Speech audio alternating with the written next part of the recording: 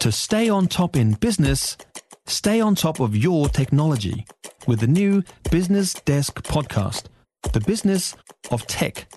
Listen on iHeartRadio or wherever you get your podcasts. First up, the Royal Commission of Inquiry. Finally. The government has acceded to requests from a number of different agencies and parties to launch a royal inquiry into the government's handling of the COVID pandemic. Do not hold your breath waiting for the findings. Given the scope and breadth of the inquiry, it'll be mid-2024 before we can see any kind of official report. It is being led by Australian-based epidemiologist Professor Tony Blakely. You'll have heard him on the Mike Hosking Breakfast, seen him on the telly. Former Cabinet Minister Hekia Parata, she was the former Education Minister, and former Treasury Secretary John Whitehead. So they've got the chops. They know their stuff. They know the way government departments work. They know their particular specialties, and there aren't too many of them. So they'll be able to cut through all the BS, hopefully.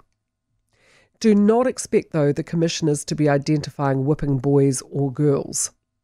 The inquiry is not going to look at individual decisions and how policies applied to individual cases or circumstances, for example, like decisions made by the Reserve Bank's Independent Monetary Policy Committee, as Inquiry Chair Professor Tony Blakely explained this morning on the Mike Hosking Breakfast.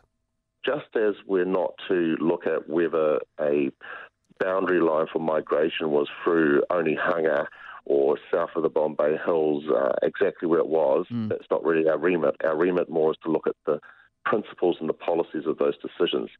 So myself and my co-commissioners, and particularly in this case John Whitehead, who used to be the Secretary of the Treasury, we need to work through ourselves exactly the scope for which parts of the Reserve Bank are in scope for us to consider and out of scope, and that's the type of discussions we'll be having in the next couple of months.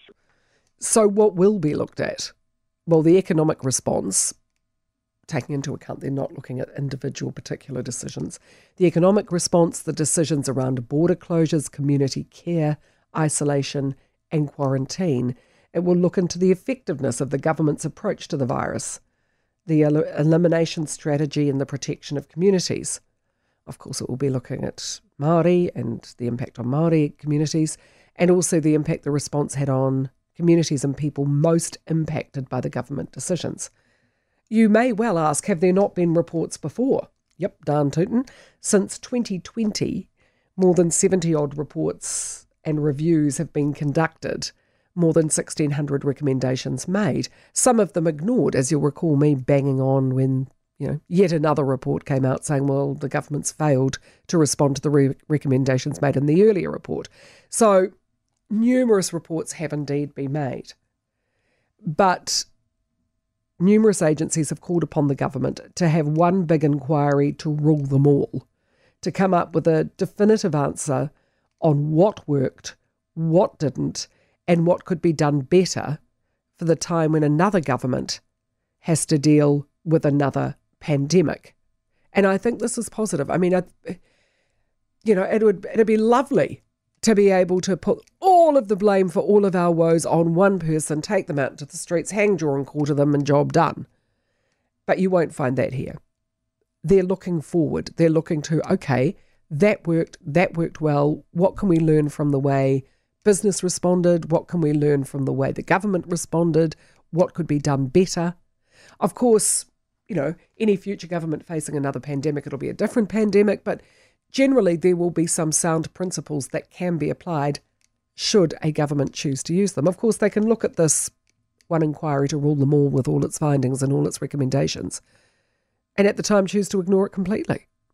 Certainly this government did on a number of the recommendations made by the number of reports conducted.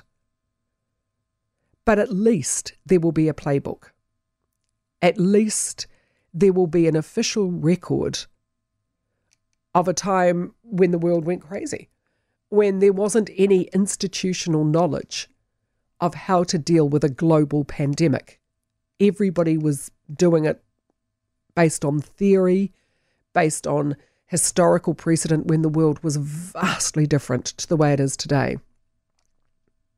I mean, hopefully, by the time the next global pandemic arrives, this will be slightly old-fashioned. It will be out of date. It will be an historic record.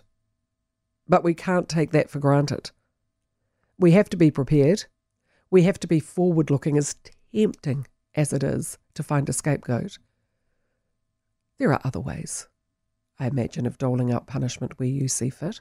But, to have, I think, a panel of this calibre who appear to be impartial, who have the chops to be able to take on a huge job. I mean, Professor Blakely said he did think twice about it because he knew just how big it was going to be.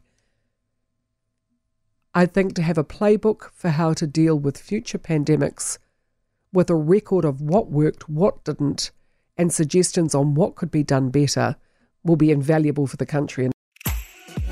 If you enjoyed this podcast, you will love our New Zealand Herald podcast, The Little Things, hosted by me, Francesca Rudkin, and my good friend Louise Airy. We focus on all the little things that you can do to make a positive impact on your life and to cut through the confusion from the health and wellness industry. Join us every Saturday to hear from the experts for all the tips and advice you need. Just search The Little Things on iHeartRadio or wherever you get your podcasts.